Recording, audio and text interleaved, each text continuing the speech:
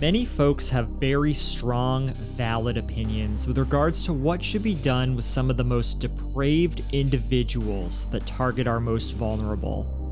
We as creators want to help to fight against predators, but how are we and the rest of the true crime community able to do that when YouTube is taking down channels that are trying to expose these monsters?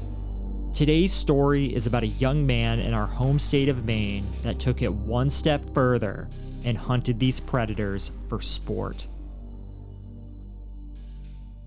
Quick note before we start, after YouTube threatened to terminate our channel, we were being extra careful with certain banned words that we use, and a certain 3-letter word is one of them. So please know that whenever we talk about an offender or offenders, we are specifically referring to the kind that prey on minors and are listed on a registry.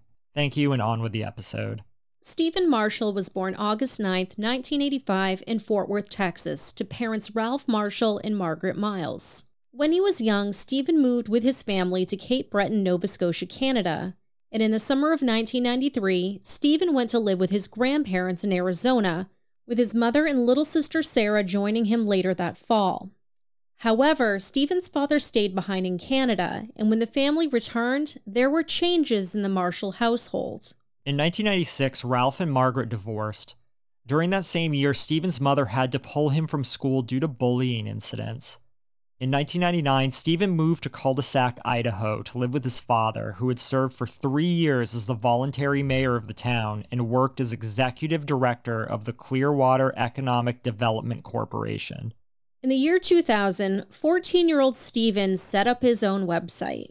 He posted links to websites with a, quote, sweetest pics of weapons that you can find anywhere, end quote, and lists of his personal dislikes, including, quote, minorities getting special treatment, men who don't keep their women in line, asthma, women in general, the beautiful people, my job, cleaning, school, society, the disgusting commercialization of our daily lives, the economic system, capitalism, but it will do for now, rich people, the United Nations, a world government, the feds, the man and his rules, civil oppression, and the Patriot Act of 2001, end quote. It should be noted that this was a boy in roughly the 8th grade writing this, so just keep that in mind. This wasn't an adult saying these things. Now, Stephen was described as a skinny young man who had been picked on at his school. He also shared his father's interest in guns. In fact, the bullying was severe enough that Stephen was once hospitalized.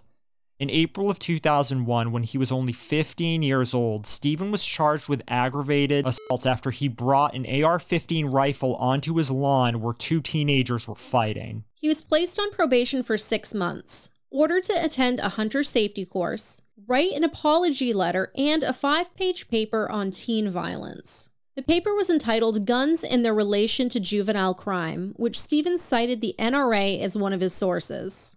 In August of 2001, Dr. James Phillips conducted a mental health evaluation of Stephen as part of his probation.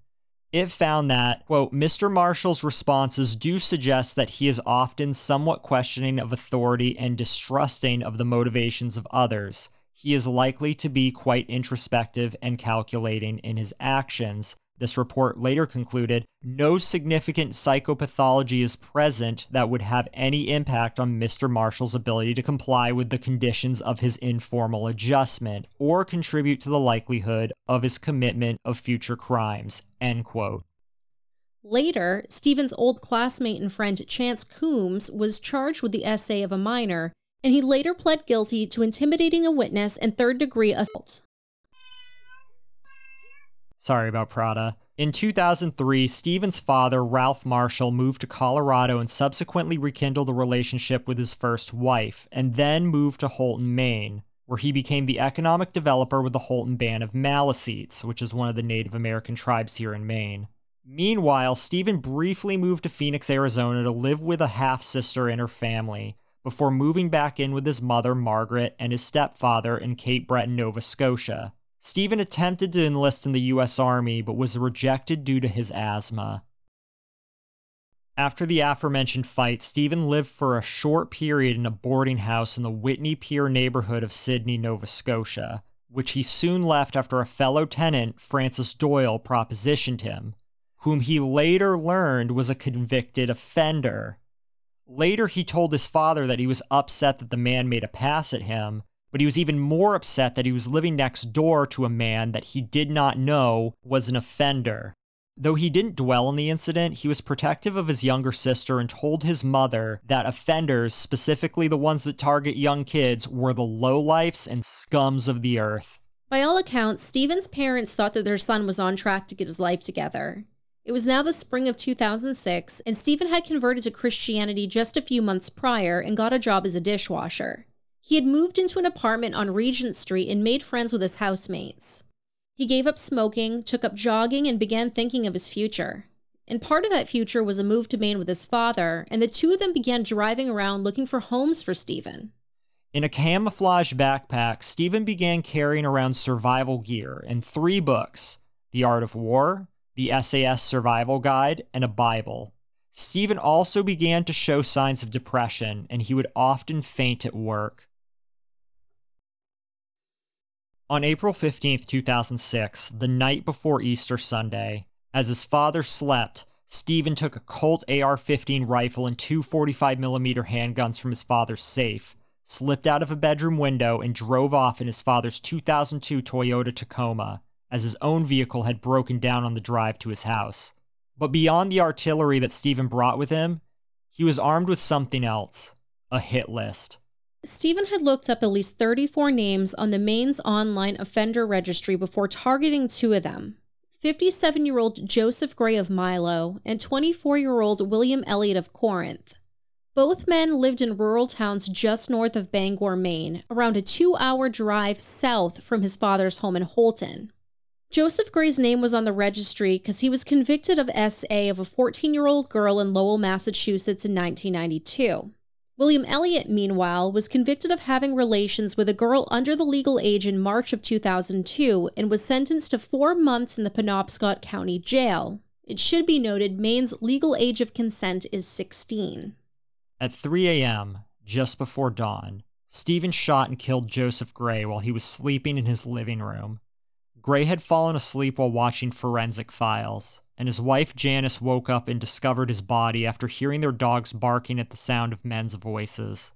Around 8 a.m., Stephen arrived at William Elliott's mobile home and knocked on his door. When he answered, Stephen shot him several times.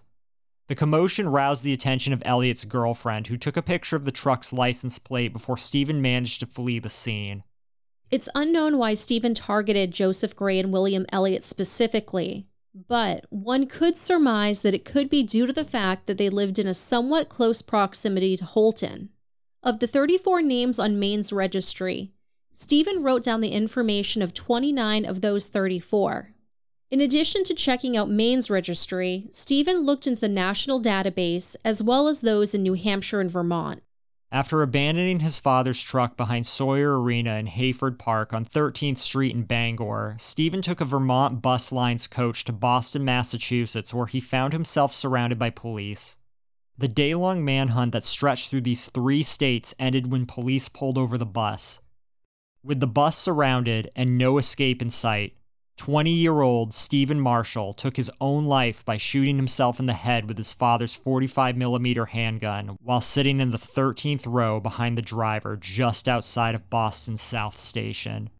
When paramedics arrived, they found a second handgun in Stephen's possession. No one else on the bus was injured, but 5 passengers who were splattered with blood were taken to the area hospitals to be examined. Stephen's laptop was recovered and analyzed by Detective Scott Bradeen of the Maine Computer Crimes Task Force, who coincidentally is my old landlord. The GPS tracking on Stephen's laptop painted a picture of his movements the evening and morning of the incidents, and indicated that he had gone by the homes of at least 4 other men on Maine's registry, none of which were harmed. These killings renewed the debate over the safety and fairness of posting the names of convicted offenders online. According to Stephen McCausland, spokesman for the Maine Department of Public Safety, the registry is the most popular page visited on the state's website. One person that comes to mind is Patrick Drum, who himself suffered SA when he was a kid, and he had a father who committed SA against other minors. He grew up with this duty to protect others that he felt were in danger of SA, and then he finally made a list of people who were on the registry for the worst offenses possible and managed to kill 2 of them before being apprehended. He is now permanently in solitary confinement because every time they try to release him into the prison's general population, he immediately tries to kill inmates who have offenses against minors. His case is an interesting one, and we'd love to cover it at some point in the future. More recently, there is the case of Cain Velasquez, which is still developing. Cain was an NCAA All-American wrestler in college, and most notably was a 2-time UFC heavyweight champion. He is widely considered one of the greatest MMA heavyweights of all time, with wins over the likes of Brock Lesnar, Junior Dos Santos, Antonio Bigfoot Silva, and Antonio Rodrigo Nogueira. At the time of this recording, he is still the record holder for the highest significant strike percentage in the heavyweight division at 57.62%, most takedowns in the UFC heavyweight history at 34 completed takedowns, and most total strikes landed in heavyweight history at 1,464. Anyone who follows combat sports knows these are insane numbers for the heavyweight division. On February 28th of 2002, it is alleged that Cain chased after a truck carrying Harry Goularte Jr., as well as Goularte's mother and stepfather. Goularte Jr. was arrested prior to this incident and released on bond. The reason being was because Goularte allegedly committed SA on a minor while at a daycare. And the minor in question is a close family relative of Cain Velasquez. Now, allegedly, Cain proceeded to ram the truck with his SUV and then fired multiple rounds into the vehicle using a .40 caliber handgun. Goularte Jr. was unharmed, but his stepfather was struck by gunfire and received non-life-threatening injuries. Cain Velasquez was formally charged with 1 count of attempted first-degree homicide, as well as additional charges related to discharging the firearm and use of it in the attack. He is currently awaiting a bail hearing on June 10th after being denied his first one in March. This case is still developing, and it's one we plan to cover after it's been completed. Since then, he's received an outpouring of support from the MMA community and beyond, with the hashtag #FreeCain trending on Twitter for a period of time. Cain's lawyer produced 37 letters of support from many people in the MMA community, such as Dana White, Khabib Nurmagomedov, and Daniel Cormier. This case is notable because so often we hear people say, if somebody ever did this to my kid or my relative, I'd kill them. And, well, Cain is one of those few people who went and tried to do just that. Things like this happen in other countries too. One such example is in India, where rumors of trafficking and SA against minors led to vigilante mobs that have hunted down and killed at least 29 people suspected of committing such crimes. More commonly, what we see here in America and in the UK are groups of people who perform stings to try to lure these predators to public places and subsequently have them arrested. There are many such examples of this online, particularly on Facebook. There are many groups that exist, such as Hunted and Confronted in America and Guardians of the North in the UK. There are obvious dangers and criticisms of vigilantism, even when it comes to going after offenders such as this. And a proper deep dive of the benefits versus danger of vigilantism would require its own video and is beyond the scope of today's episode. But there is one thing that I feel that we can speak upon, and that's YouTube's interference in creators who are simply trying to raise awareness about predators, trafficking rings, and sites and communities online that prey on minors. There is a video by a creator named Mama Max who has since stopped making YouTube content, and it's called Pick a Side YouTube. And this video goes into detail about YouTube's takedown of videos that have called out predators and predatory content on YouTube, all while leaving up the disgusting content from absolute scumbags that were called out to begin with. This led to the hashtag #PickASideYouTube to go viral on Twitter for a period of time. Now, regardless of how you feel about Mama Max as a person, he features many creators on this video that talk about their experience with it. Very notably, Anxiety War, who runs a channel based around catching and exposing predators. His content is routinely taken down. Also seen in the videos the host of the channel, Some Ordinary Gamers, who was for a period of time focused on exposing predators in gaming communities, and he now no longer makes videos about it because he had numerous videos taken down on the subject, and I believe he was threatened with channel termination. The video also features someone who most of you probably know as Mike, who is the host of a true crime channel called That Chapter. He touched on how YouTube's vague guidelines creates a constant moving target for true crime creators to avoid takedowns and getting banned because sometimes some true crime content is fine with YouTube, but then weeks or months later, it's not okay and you end up with a strike or ban. True crime channels like JCS, who to my knowledge never even covered minors to begin with, have had a multitude of takedowns and ultimately left YouTube due to not being able to cover true crime without getting their content removed. That Chapter isn't even a channel that goes after predators, but it's a great example about how true crime creators are now caught in the crossfire of these guidelines whether or not you mention minors in your content. A common misconception is that true crime YouTubers make a ton of money from YouTube ad revenue, and for most creators, this is absolutely false, as YouTube broadly demonetizes true crime content and channels, thereby keeping 100% of revenue from ads that are displayed on demonetized channels. Beyond demonetization, there's a much greater problem at play here. As many of you know, a huge plan for this channel once we hit 100K subscribers and the ability to go full-time with the podcast is to use the channel to make an email address solely for people to send us missing persons alerts as soon as that person goes missing. And we would then get that info out into video form and get it up on the channel as soon as possible. With the 100K check mark and our subscriber base, I feel we would be able to get these alerts in front of as many eyes as possible and increase the likelihood that we will bring these people home. But given YouTube's guidelines, what are we to do about missing kids when we're no longer allowed to show pictures of them even with their faces blurred? I'm legitimately asking for suggestions here. We first came across this when we covered the Summer Wells case, who was a little girl who went missing in Tennessee in June of 2021. We showed pictures of Summer in hopes that if anyone saw Summer, they could contact the authorities through the information we provided in the episode. YouTube repeatedly turned off our comments and hid the video from YouTube's suggested feeds and search, ultimately killing that video. And many of our subscribers told us they never got notified that we released the video, even the ones that had bell notifications turned on. This happened many more times whenever we covered cases of minors, alive or dead. YouTube would follow the same process, and it led to our channel being throttled for months. Many people reached out to us thinking we had quit YouTube, and in reality, YouTube was keeping our videos from being shown to our subscribers. Then, as you know, we got a takedown of the Adrian Jones video with a timestamp of us showing a fully clothed picture of Adrian with his face censored, with the reason of endangering the safety of minors, while other channels get to show much worse of him without any issue whatsoever. Obviously, this is frustrating for the growth of our channel, but what's really dangerous about this is we now have no way to help the cases of missing kids. Because based on YouTube's guidelines and their previous judgments against us, if we even show the face of a minor, we are endangering the safety of them. If you notice, we always use the word kids or minors. It's because these aren't banned words according to YouTube's AI.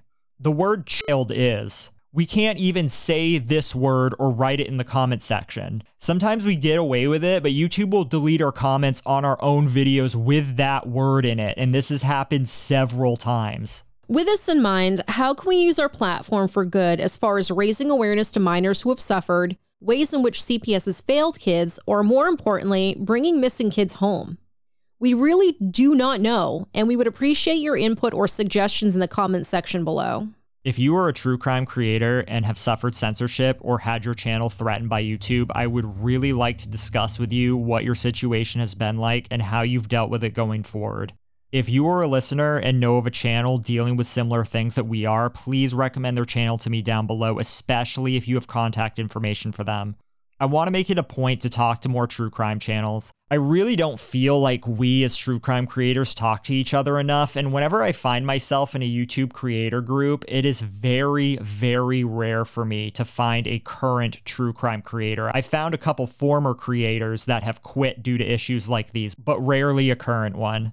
I think us staying silent in our struggles is doing nobody any favors, especially those that we want to help with our platform. I think there's a lot of problems in the true crime community, but overall, I think everyone is trying to do a lot of good, and I want to help the community grow and succeed, especially when YouTube is making people feel like they can't be true crime creators or is discouraging them from doing so. I especially want to help those that are devoted to raising awareness about systemic problems in the world, calling out predatory practices, and bringing missing people home. If you support what we're trying to accomplish with this channel and with the true crime community, if you could hit that subscribe button, it would mean the world to us, and hopefully with raising our platform, we will be able to make positive change on YouTube. We also have a very wonderful group of people going that extra step to support us on Patreon. I will put their names up right now. I want to say welcome to one new patron this week, Catherine, welcome. And shout out to our Levi tier patrons, Levi, Holly, Chaka, Amelia, and Casa de Cadejo. There's their lovely pictures right now. Very special shout out to our Girl You Nasty tier, which features a number I can't say on YouTube because it's banned. Dom, thank you so much for supporting us and being as nasty as you are. And very, very special shout out to our highest tier Patreon supporters, Kiki and Melissa. There's their lovely pictures right now. Thank you so much for supporting us in the ways in which you do. And if you too want to support us on Patreon, patreon.com/themiserymachine, you get access to all of our secret episodes, and you may even get a postcard. A haunted one. Patreon.com/themiserymachine. There's Halls and Dolls, Holly's Mask Store. If you want access to the best quality masks we've ever worn, please go to Holly's Etsy link down below. One last thing, if you could give all the good vibes, prayers, well wishes to our little bean, Prada. She just had emergency surgery. She's doing okay right now. She's struggling a little bit. She's still with us and she's fighting. Our little bean means so much to us, and we want to keep her around for many more years. So please keep her in your thoughts, and hopefully you will hear her mouthiness next week as well. But until next week, We love you. we love you. Bye.